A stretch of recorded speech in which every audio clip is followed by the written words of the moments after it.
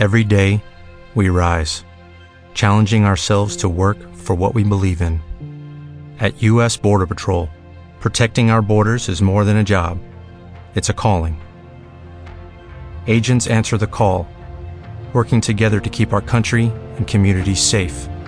If you are ready for a new mission, join U.S. Border Patrol and go beyond.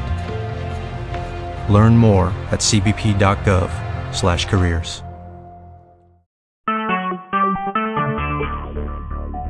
Talk shoes. Recorded live. Good morning, Aroostook County. This is the Aroostook Watching Radio Show coming to you live on the Constitutional Radio Network, the Conscience of Maine, on 780 AM out of Monticello, Maine. It's a very slightly wide spot in the middle of the road, just north of Holton. Holton, Maine is the north end of Interstate 95, in case you were thinking we were at the south end, which would be somewheres around Key Largo or something. Anyway. Key West, actually. Key West. Yeah, Key Largo, Keys West, whatever. Good, and it's great to have a guest. Hal Shurtleff is with us, and I believe we have another guest also. Who's coming? Yeah, that'd be Reverend Steve. Great. Okay, we'll get to that in just a second. And let's see. Well, we might as well just jump into it. Let's just go for it. We haven't got anything to talk about. I mean, it's just been such a dull, boring last couple of weeks. Yeah. A slow news week, and that's what we say in the business. Yes, it's just been a slow news week. They've been talking about, dog pooches and whatever. Anyway, let's get started. As is our custom, we will start with a little scripture. Tonight's is 1 John 2:15 and 16 out of the Amplified.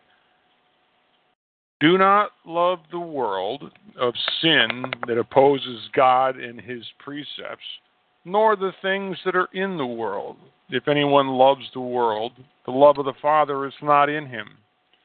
For all that is in the world, the lust and sensual cravings of the flesh, and the lust and longing of the eyes, and the boastful pride of life, pretentious confidence in one's resources or in the stability of earthly things, these do not come from the Father, but are from the world.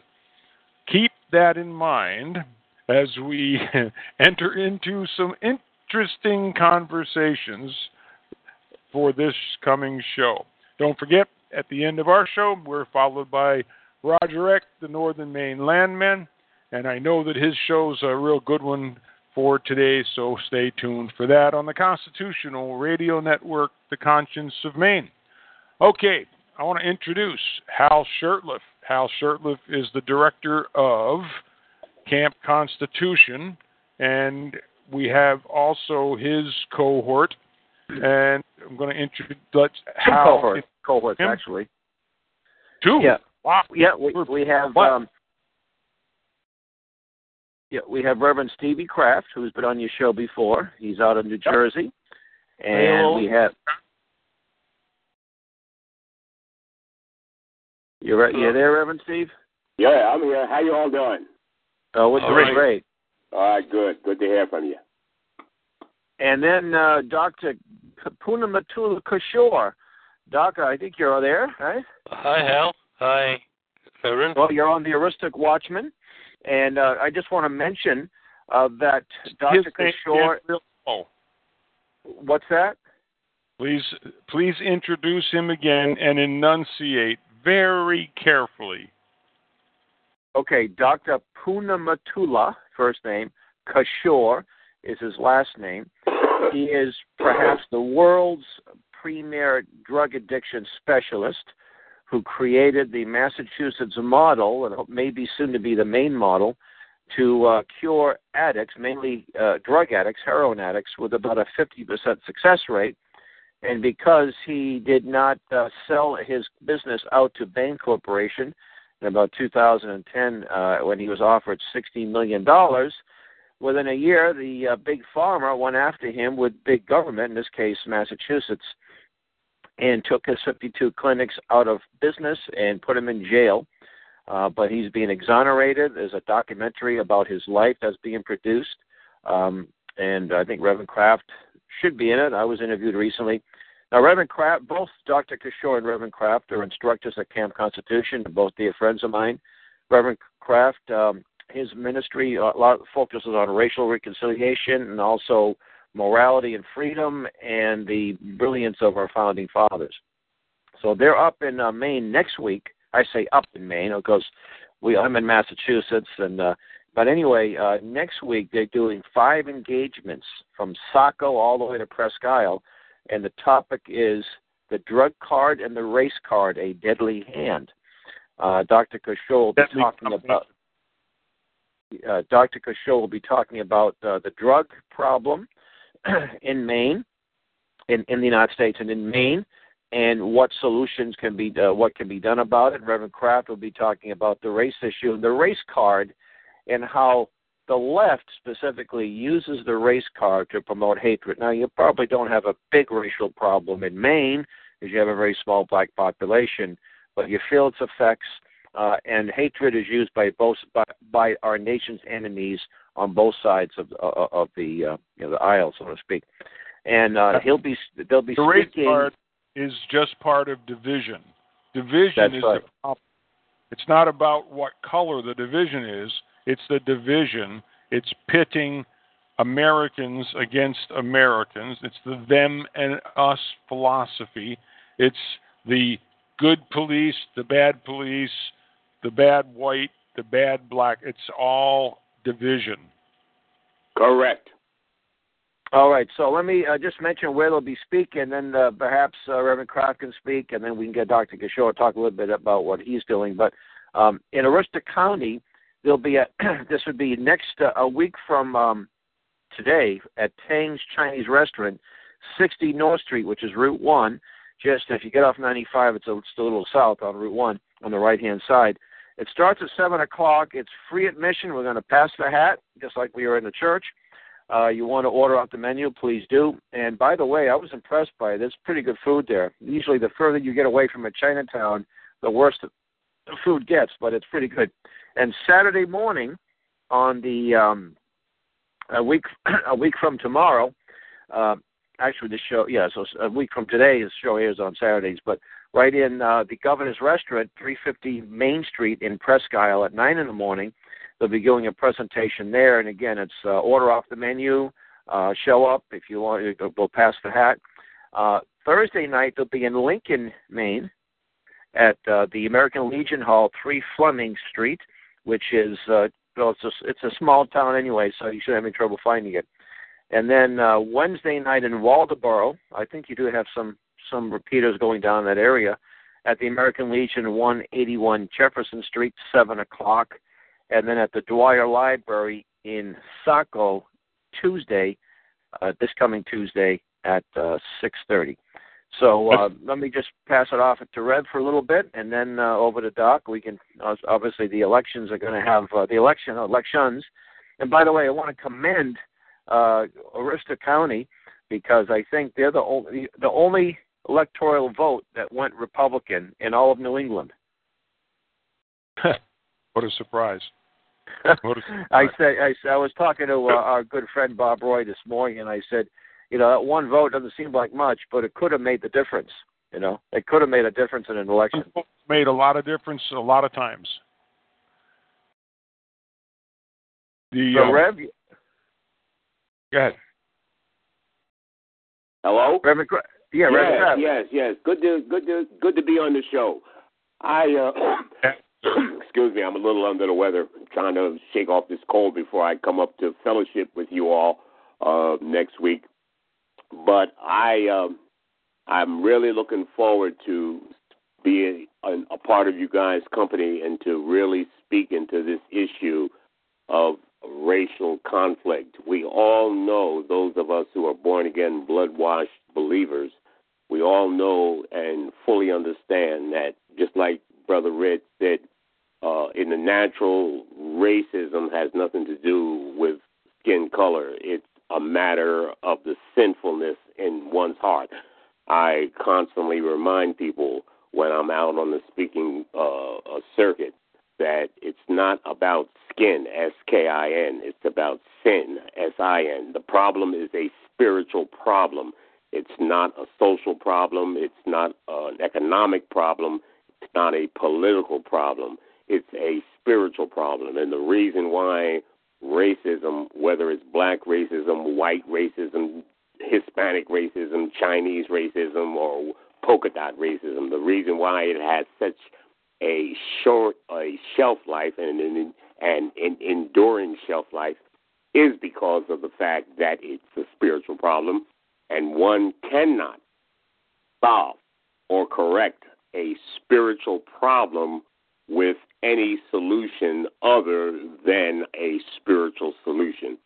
So having said that, that will be one of my main points of as we go to these different locations next week, and trying to get the people to see and to understand that what we are seeing now in our country since the one that we supported, Donald J. Trump, is now president-elect down here in our area in New Jersey, New York City. As your listeners are probably well aware, we're having mass confusion, mass wicked demonstrations, rioting, and the man's not even in the White House yet. The man hasn't even been, he's only been won the election 72 hours ago, and already people are losing their minds.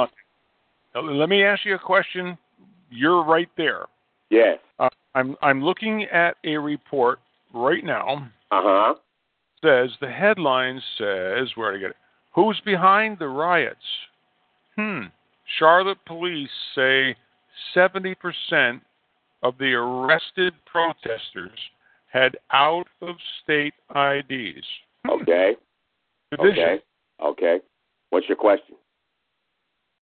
So who's doing the instigating? We have instigators that are coming in from the outside. They're coming in on. Right. Let me explain to the listeners exactly what's going on here. As I just said to your listening audience, this whole business is spiritual at its root. Now, when we go into Scripture, we started off our program with Scripture. So I, being a minister of the gospel, understand that what looks to be the actual problem is not really the problem. It's only the symptom of a bigger problem that's invisible. The Bible tells us clearly in the book of Ephesians that our fight and our conflict is not against flesh and blood, in other words, human entities, but against powers, principalities, powers, rulers of darkness in the spiritual realm. In the natural realm, the realm that we can see, we know who's behind. Well, we know different figures are behind all of this. George Soros, for one, I'll set his name out there. Black Lives Matter, another. Different white nationalist groups and Ku Klux Klan groups. We can look at the people and say, okay, this one's behind this. But even if we got rid of all of those groups, the problem would still exist for the simple reason that it does not take one with a PhD in racial relations to understand and recognize that with every going back all the way to slavery and then coming it forward, we can pick out different human entities that will be behind these conflicts. So the players may change. All the way back to the Garden of Eden. Right. There you go, brother. The one who is really behind the puppet master is the devil. That's why our fight has to be against flesh and blood. That's why the apostle, we can't fix this thing without the help of the body of believers. It's a spiritual battle. You know, I can knock out Black Lives Matter today. I can knock out the Ku Klux Klan tomorrow. It's not going to fix the problem because another group will rise up and keep the mess going. We've got to go to, as John the Baptist said, we've got to lay the spiritual axe to the root of the tree or the root of I love it. Amen, Brother Red. And not trim the branches. Here you go. Come on, Red. Come on, you get ready to preach now, bro. Like that. Yeah, but see, that's the truth. Oh, and all joking aside, because Brother Hal and myself, we were talking about this thing yesterday. This is very serious because I'm looking at this stuff. I'm looking at it online. I'm reading about it in the newspaper.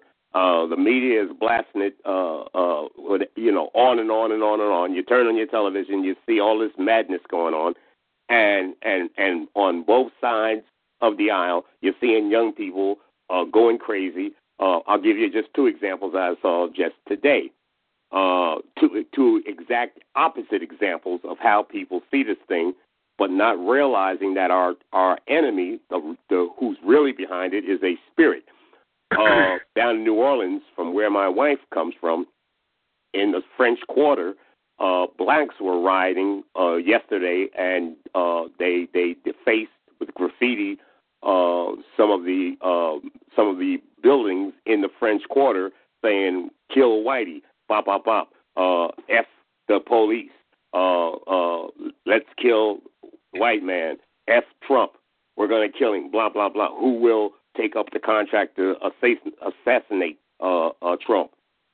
Then I go to another site and turn on another TV program, and I see people dressed in Ku Klux Klan outfits and black and white nationalists with motorcycle jackets on, with swastikas, talking about using the N-word, go back to Africa and pick cotton, and we're back in charge, and we're taking this blankety blank country back, blah blah blah. So we have a problem.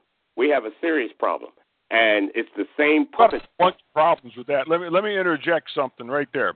Number one, all that stuff, that graffiti, who told them how to spell it?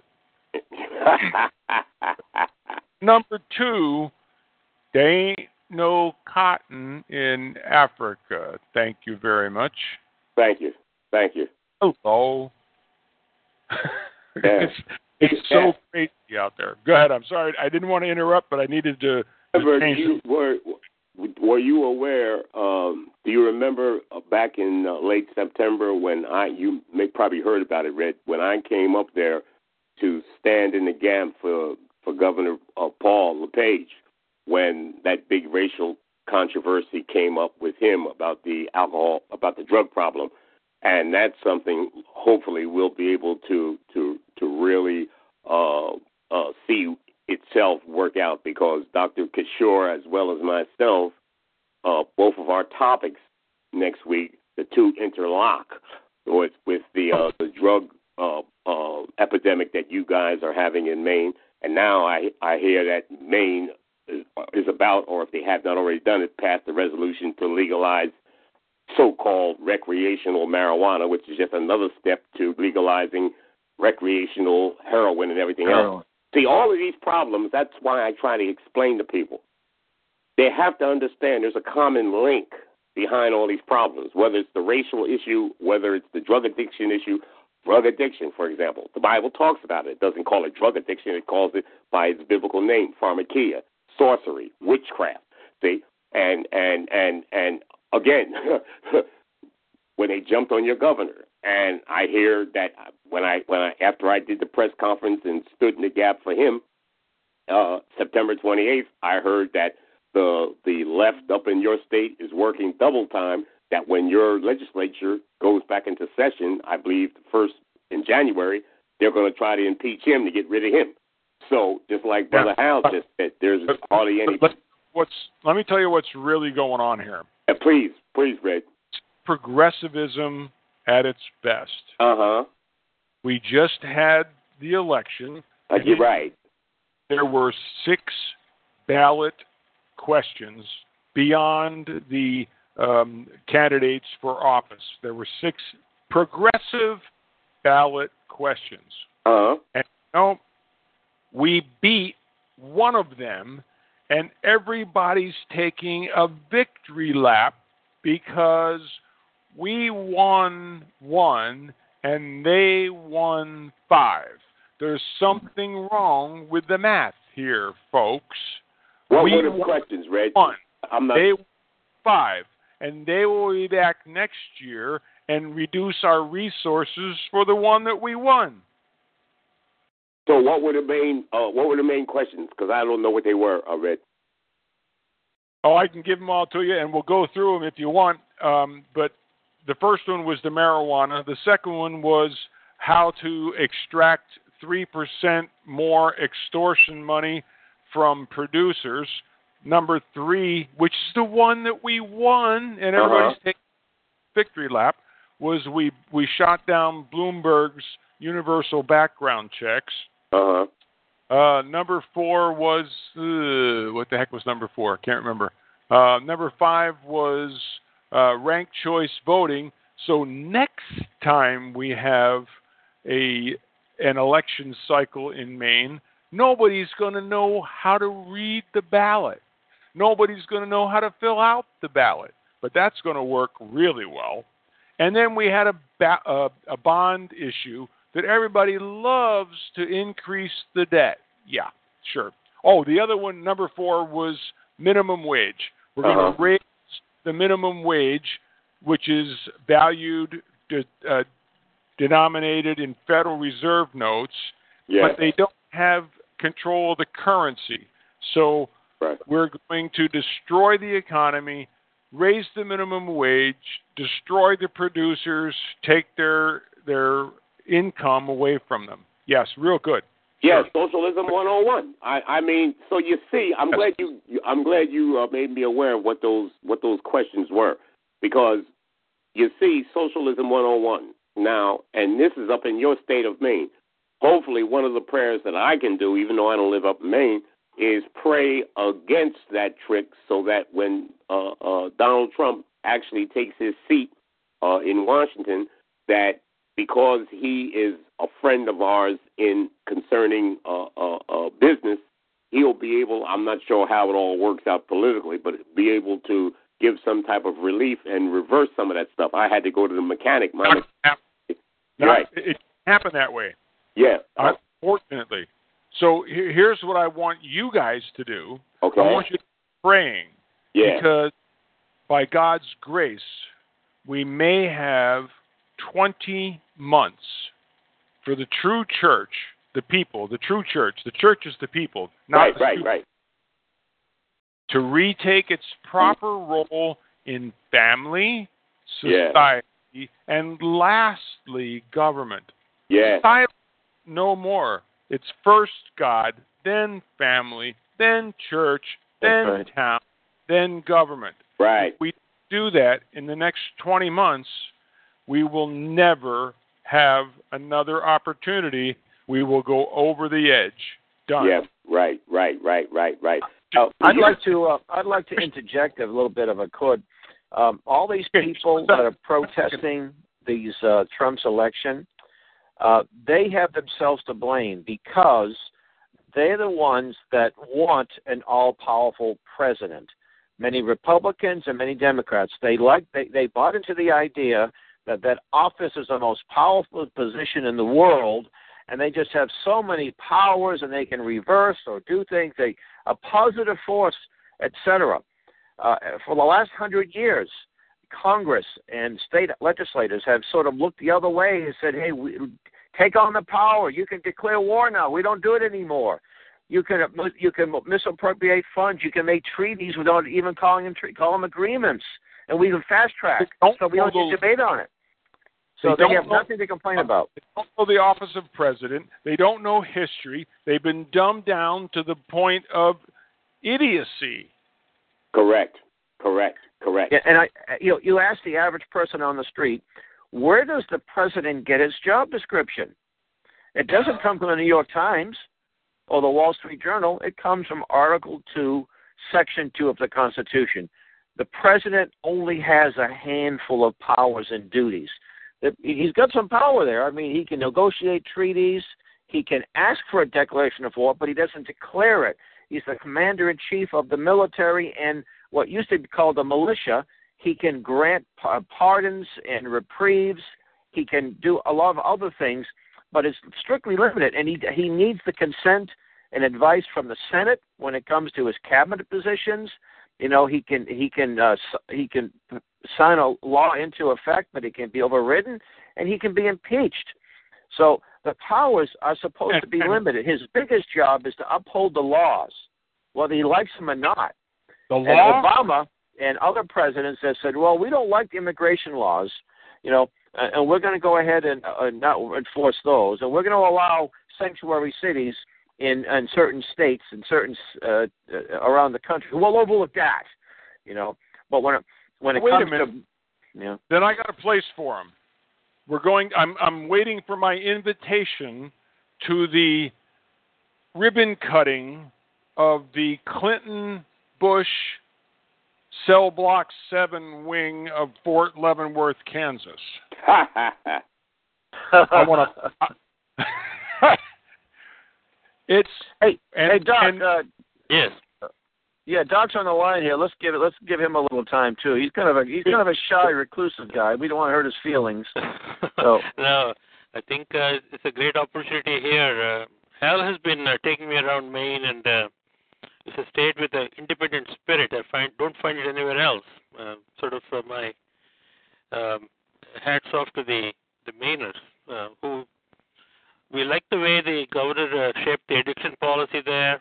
He has an independent mind. And I studied the policies of all of the 49 states, and I think he probably has the best addiction policy right now. Interdiction, get the drugs out of the communities, strong enforcement, and appropriate treatment, not methadone, pharmacia, pushing the drugs into the people. You know, it's a fascinating talk. I've been listening to three of you conversing there. You know, there's a saying in Washington, if you're not at the table, you are on the menu. And we're all part of the menu, and the big corporations and the lobbyists are the ones who are enjoying the fruits. The lobbying is so high for pharmaceutical industry, they've pushed it into every corner of the country. We consume 85% of all the drugs produced in the world. wow. We hardly have enough people for 300 million people. There are 7 billion people in the world. We're consuming 85% of all the drugs. Hey, Doc, I'd like to interject here too. On the Massachusetts had the same issue of legalizing recreation marijuana. And, you know, I know a lot of libertarians, and I'm in agreement with them on many issues. They'll say, oh, this is wonderful. But actually what it's really doing, it's going to help big pharmacy because they're the ones that are going to be selling the stuff, and the big drug addiction industry because there'll be more drug addiction. So they're the winners in this. And it's not about libertarian principles and freedom. It's about a more addictive. And it's interesting, too, when we say 10th Amendment, we need to use the 10th Amendment, nullify things. Well, these decriminalizing marijuana at the state level still violates the federal law. So they're actually violating federal law when they're doing this, but they're doing it anyway. And it's not like I say, it's gonna make money for the big drug business, and it's gonna make money for the addiction business. As more people get hooked on the stuff. You know, there's so many rabbit holes to go down on that whole issue. I want to ask our guest to break down the pharmacia issue just a little bit. For instance, in the Ritalin, the drug for ADD, attention deficit. Ritalin produced, how much of the Ritalin produced in the world is consumed by the United States? I'll estimate, in Massachusetts, the name for Ritalin is kiddie meth, meaning it's a gateway drug for kids to get onto crystal meth or methadone. This is the name they use. And we have, we in Massachusetts consume 600% above the national median. We don't have a crystal meth problem or a cocaine problem here. We have a Ritalin and Adderall problem. And all of this is pushed by the baby doctors. The pediatricians are the ones. The poor mom and dad take them there. My little Johnny can't sit still, or next thing you know, they're on drugs. And recently I heard a very fascinating talk by Dr. Duke Pesta. The schools are becoming clinics for the pharmaceutical industry, where they're placing a nurse who will dispense all these drugs, and mom and dad need not know what the kids are getting. We have a scary situation where these kids are getting drugged up in the school systems. And that leads to, of course, when they grow up, what do? They go to the illegal market and get more drugs. On the school system? The school systems are now basically, the nurses are there. The nurses can give the drugs, and they have rights to privacy, the kids. So they need not know whether they got a contraceptive, whatever they're getting from their doctors in the schools. So we got a situation where schools are not for education, but to medicate the kids. Yes, we medicate the kids. We give the adults fluoride, same as the Nazis gave the Jews. So we just all get calm and cool and don't get too excited. By the way, do you know who invented methadone, Jack? No. Doc, you can tell him because you're the one that taught me. It came out of the Second World War, where the British cut off the opium supply to the Germans, and they could not get the morphine, so they made their own morphine in the factory called methadone. Its original name is Dolafine. Dolafine is for pain and also Adolf Hitler's favorite drug. Oh, jeez, I didn't know that. Yeah, so the Nazis are the ones that created it out of necessity, and it wasn't until the Nixon administration, it was highly addictive. It did work, but it was highly addictive, and it wasn't until the conservative Nixon administration gave the green light to the pharmacy, Big Pharma, to use it almost exclusively to treat addiction, heroin addiction. And Doc, can you? You got to stop it. My head's going to explode. Makes me crazy. I have close personal acquaintances that go to the methadone clinic every morning of their lives and get their drugs from the state. Absolutely. What is wrong with us, people? Darn. Methadone is so highly addictive. It gets into their bones. They get bone pain. They can't get off of it. Even if they want to, they can't get off of it. It's a very painful process to withdraw from it, so they stay on it. They have no choice, and they can't take it home. Most of them have to go to the clinic every day. They ring the bell and they go there and drink their juice. They give it as a liquid. They call it liquid handcuffs. Liquid handcuffs. That's the word on the street. So then what happens? So how's this all work? Let's see.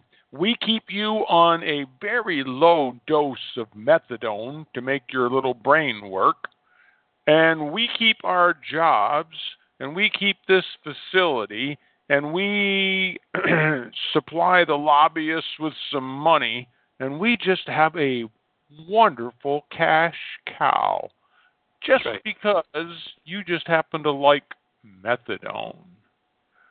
Something's wrong with this picture, folks.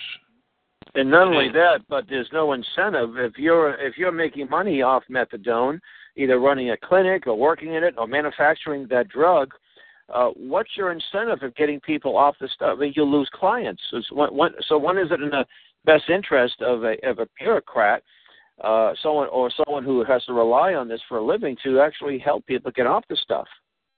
Well, let me we'll just lighten it up here a bit.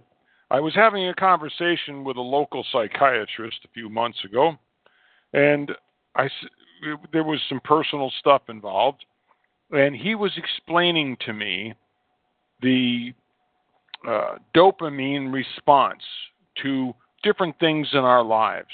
and I was just stunned with his statistics.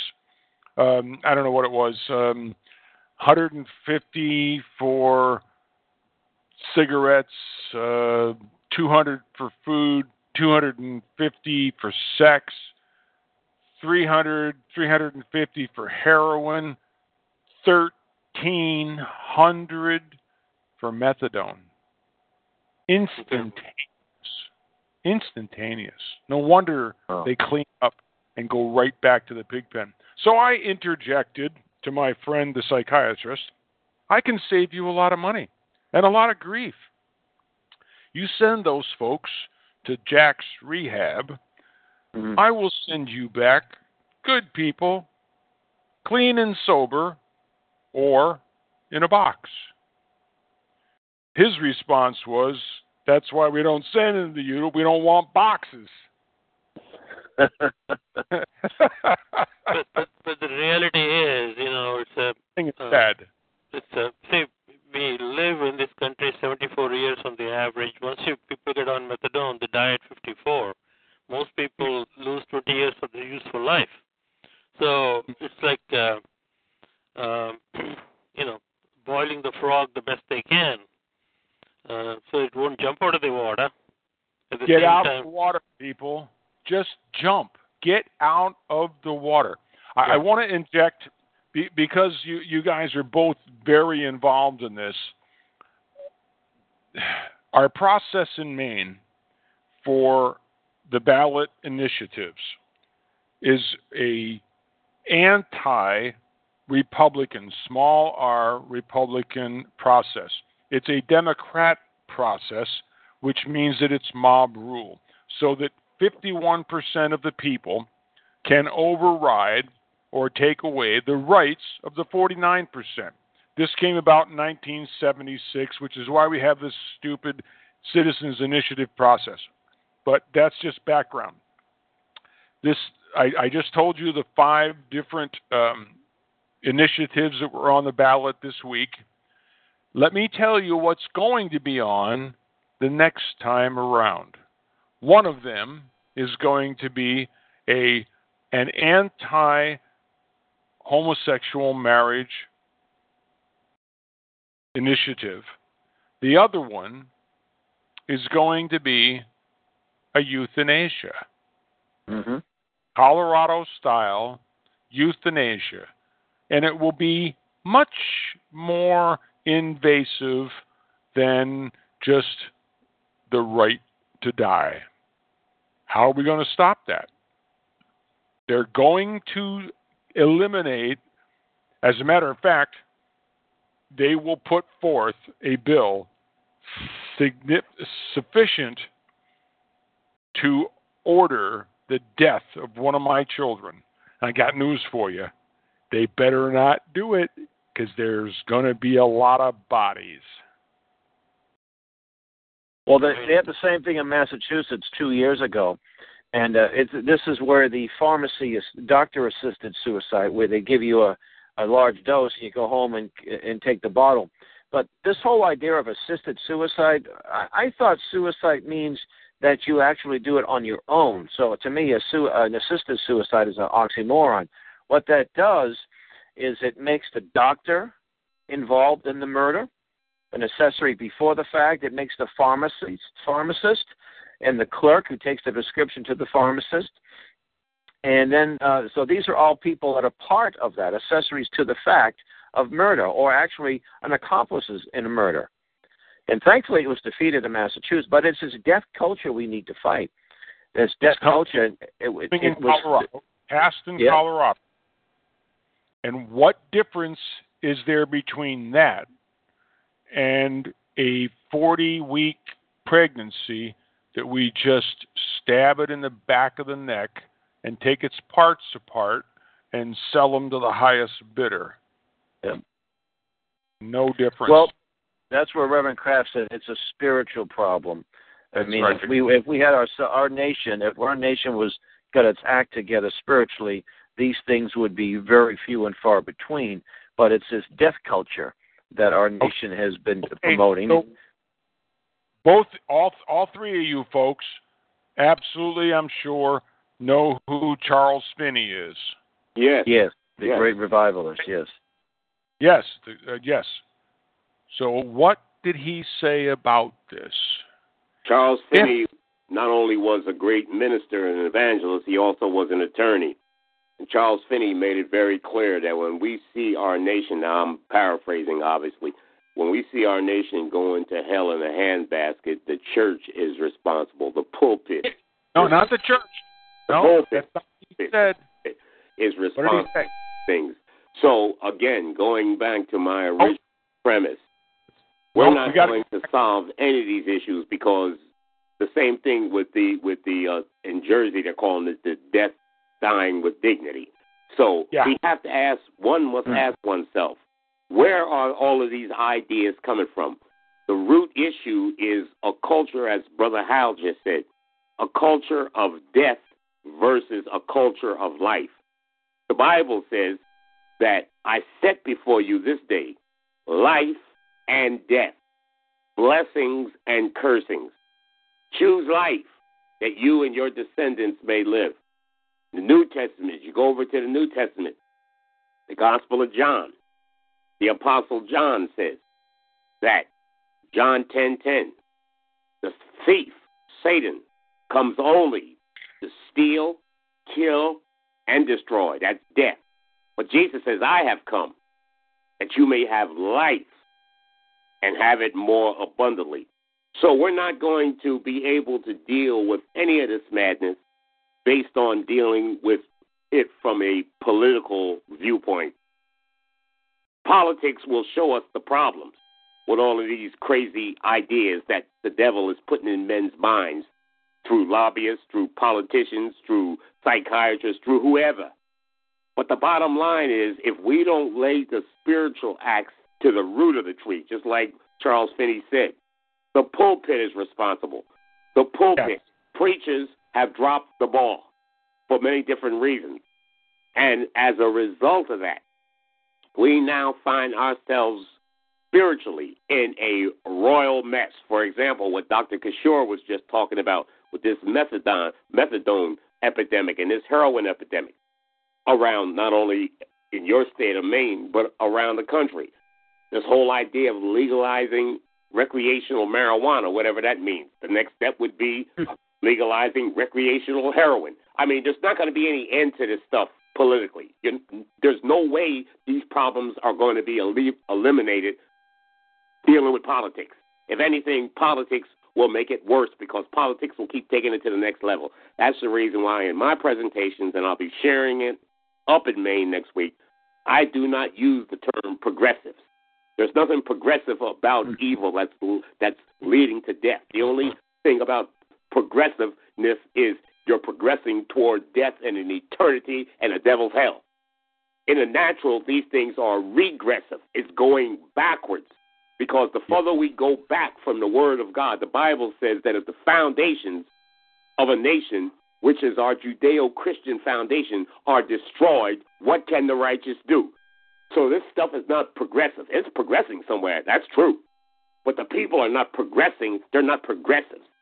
They are regressives, and they're taking us to the brink of destruction because I heard somebody say, I think it was Red, bondage. When we look at all of this stuff, what do we see? We see a common denominator, liberation versus slavery or bondage. And that's what's happening here. I didn't know myself until I just heard Dr. Kishore say it about the school systems. I knew about they could take the kids to shed their innocent blood of their babies with abortion. I knew about that. But I did not know that now they're going to be having Ritalin clinics right in the school. But I sure can believe it. I have no problem believing it. Yeah. That's your Common Core in action, by the way. Yeah. So, like I said, I don't... By the way, hopefully, Mr. Trump has said not only will he eliminate Common Core, but he actually said that he is going to eliminate the Department of Education. Yeah, well, like I said, we've got to keep Mr. Trump in serious prayer because we talked about it at my mechanic just today. the devil's going to try to kill him. And there's no doubt in my mind about that. And we've got to keep him lifted up in prayer because, like I said, for lack of sounding redundant, but I'll shout it from the housetops without apology or without compromise.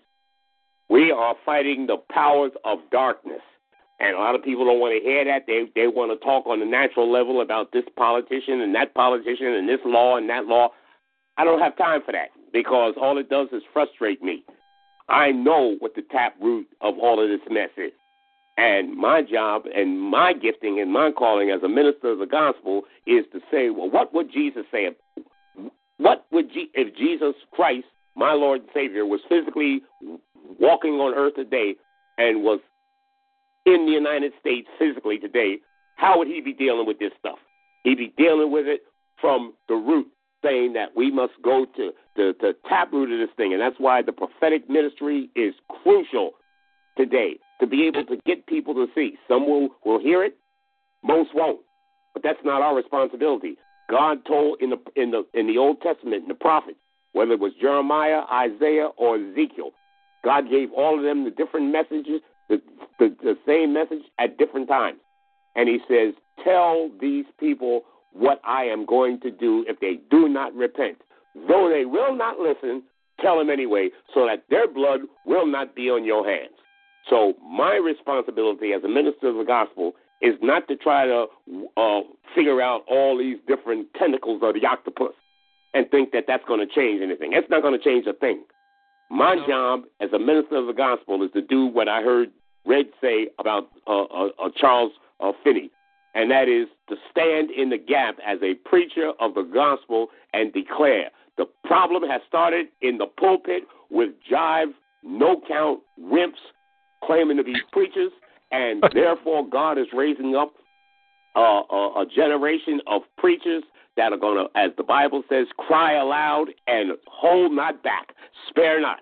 Tell the people their transgressions and their sins and call them to repentance. As John the Baptist says, repent or you will surely perish. That's my message. That's awesome. That's awesome. Let me throw at you in that respect, because as I hear it in a conference with the president-elect, Mr. Trump, a bunch of pastors, Mr. Trump put forward the possibility that he would repeal or walk back the Johnson Amendment. Right. The person that I heard speaking that was in that room expected applause.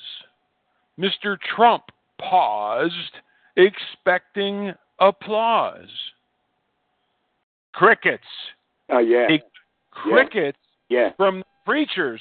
Hello, they want the 501c3 rule so they don't have to be responsible. They don't have to say anything because there's a law against it.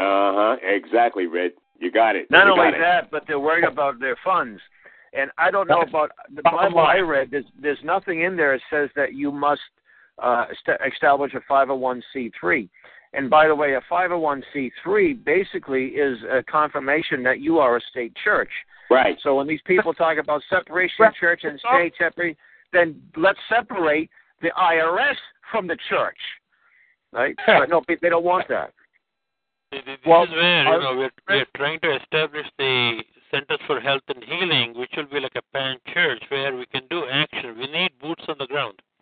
We need people who are action people, roll up the sleeves, get to the communities, get to the grassroots, and we got to do this work. We don't know where the vehicles are. Yeah, Jack, I want to mention, Doc, you mentioned the National Library of Health and Healing.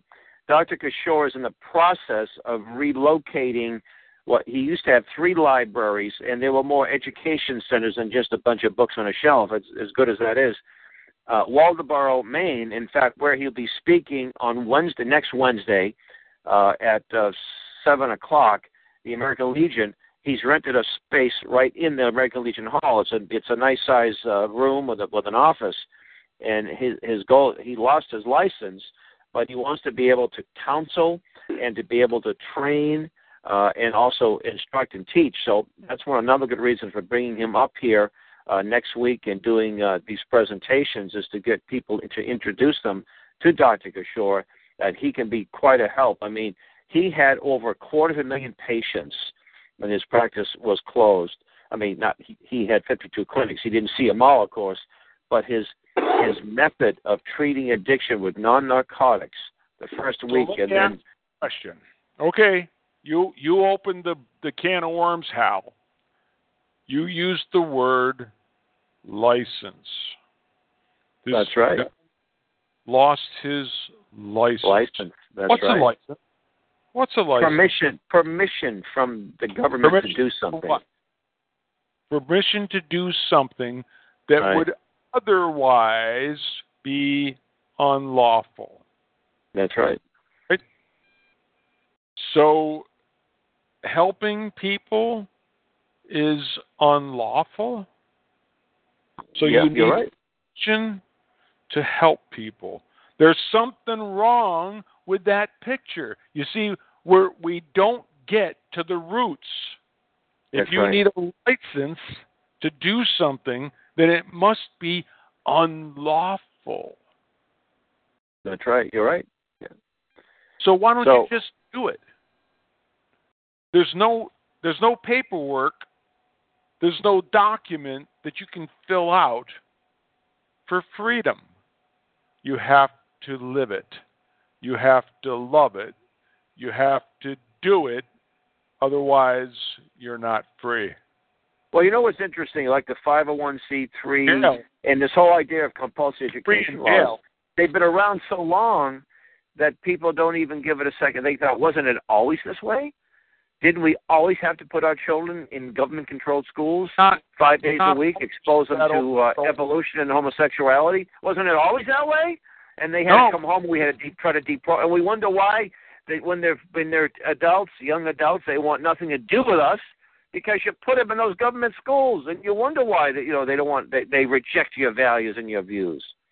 I was active before Johnson made that rule, so I'm old. But I'm not going to put up with it. And you shouldn't either. It's not about getting permission.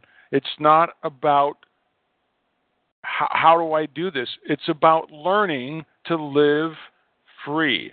It's about... Hey, Jack, let me ask you. We're going to be in Bangor. Let's see. We're going to be coming up to Bangor on Thursday. You're going to be at the place there, the healthcare. I mean the Natural Living Center.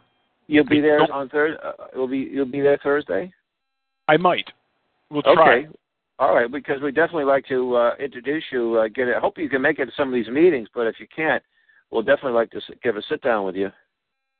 I'll try. There's so much going on. There's just not enough time. There's not enough manpower, and there's not enough currency. That's right. Just for me to get from where I am domiciled to Bangor, it's 180 miles. When I traveled to Augusta to go down there and poke the giant in the eye for a few minutes, it's a 5.5-hour drive. Yep, I know it. Very few people. There's a few people, fortunately, and thank the Lord. There's a few people that say, "Here you go, take this $20, put it in the gas tank so you can get home." Yep. Yeah. You know how it works. I know how it works because I drive from Boston all the way up to Fort Kent sometimes. So I know how it is.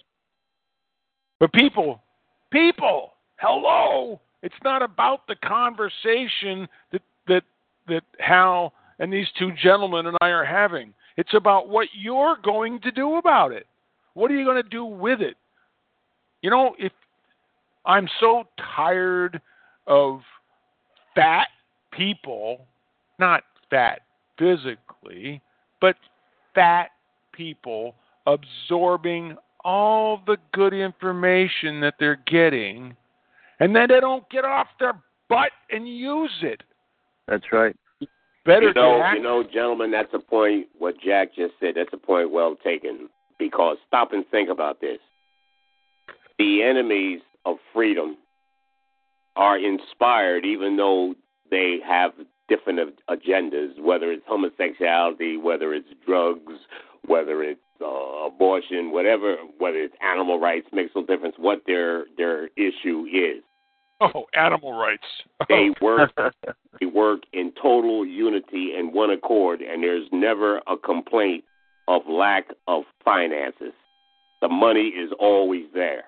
But yet those of us who are patriots, those of us who love God, we cannot seem to get together to pool our resources and to support one another in the giftings that God has given us individually in order to push back and stand against this thing. Hopefully, the way this thing has been timed by God with the election now of Donald Trump, I am praying that this thing may change because perhaps, just maybe, because I'm frustrated too, Jack. Believe me, man, I'm 73 years old. I am frustrated to the hilt. But I'm at the age now where I don't care. The best thing they can do to me is, just like Jesus says, fear not man who can kill your body, and after that has no more than he can do to you. But rather, I'll tell you who Jesus is. Fear him, that after he has killed your body, has the power to send your soul to hell. Fear him. I don't fear man. You see. Let me ask you, Pastor. What's that word, that verse about gates? The gates of hell will not prevail, shall not prevail against the church.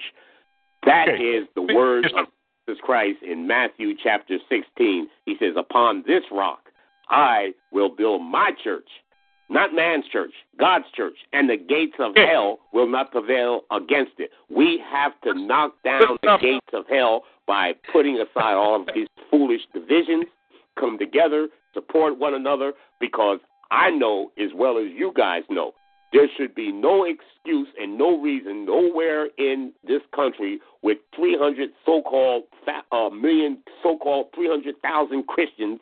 We have big mega churches, we have Bible colleges, we have seminaries, we have Christian radio, Christian television, on and on and on and on and on. And yet we can't seem to come together where 1% of perverted people, sodomites, can come together and change 2,000 years of marriage into something kind of ridiculous nonsense about a man marrying another man and all this kind of crazy stuff. No, we are the problem. That's why I was so pleased to hear you call the name of Charles Finney out. And I'm going to be staring the people up, just like when I had to come up there with Hal in September to stand up for the governor. Because I have no fear, man. I really don't. I really don't. And this nonsense about we have to scratch and claw to get, just like you said, just to get gasoline to go somewhere, that should not be. That should not be. God has given us all the finances that we need. The silver and gold belong to him. The cattle on 1,000 hills belong to him. I get so frustrated. I could do so much more if I had the necessary finances to do it, because I have a lot of energy at my age of 73 years old. But I don't have the money. So I'm hamstrung, But I'm not getting discouraged. I'm not giving up. I said, God, if you want me to do such and such or whatever you want me to do, God, you're going to have to provide the funds for me to do it because I don't have the money to do it. I have the energy. I have the truth. I have the Spirit of God. But the challenge for me is just like with you, Jack. I don't have the money to do it. Okay, so those gates you were talking about, those are inanimate objects. Right. Gates. So they don't move, right? Right. They just sit. Right. They're not in attack mode. They just sit there. That's right. So they won't resist our push. Right. So listen up, Christians. If you don't get off your fat butt and push down those gates, it ain't gonna happen. Exactly. And yet you see the other side push the gates down.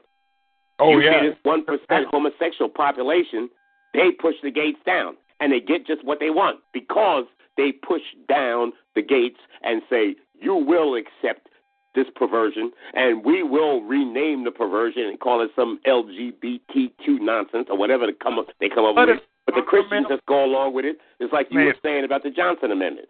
There is no because I heard the same thing you heard when those 1,000 preachers came down to New York City, to Trump Tower, and Mr. Trump said what he said about Johnson Amendment. Crickets. I heard the same thing. I wasn't in the meeting, obviously, but I heard the same thing. That was unacceptable.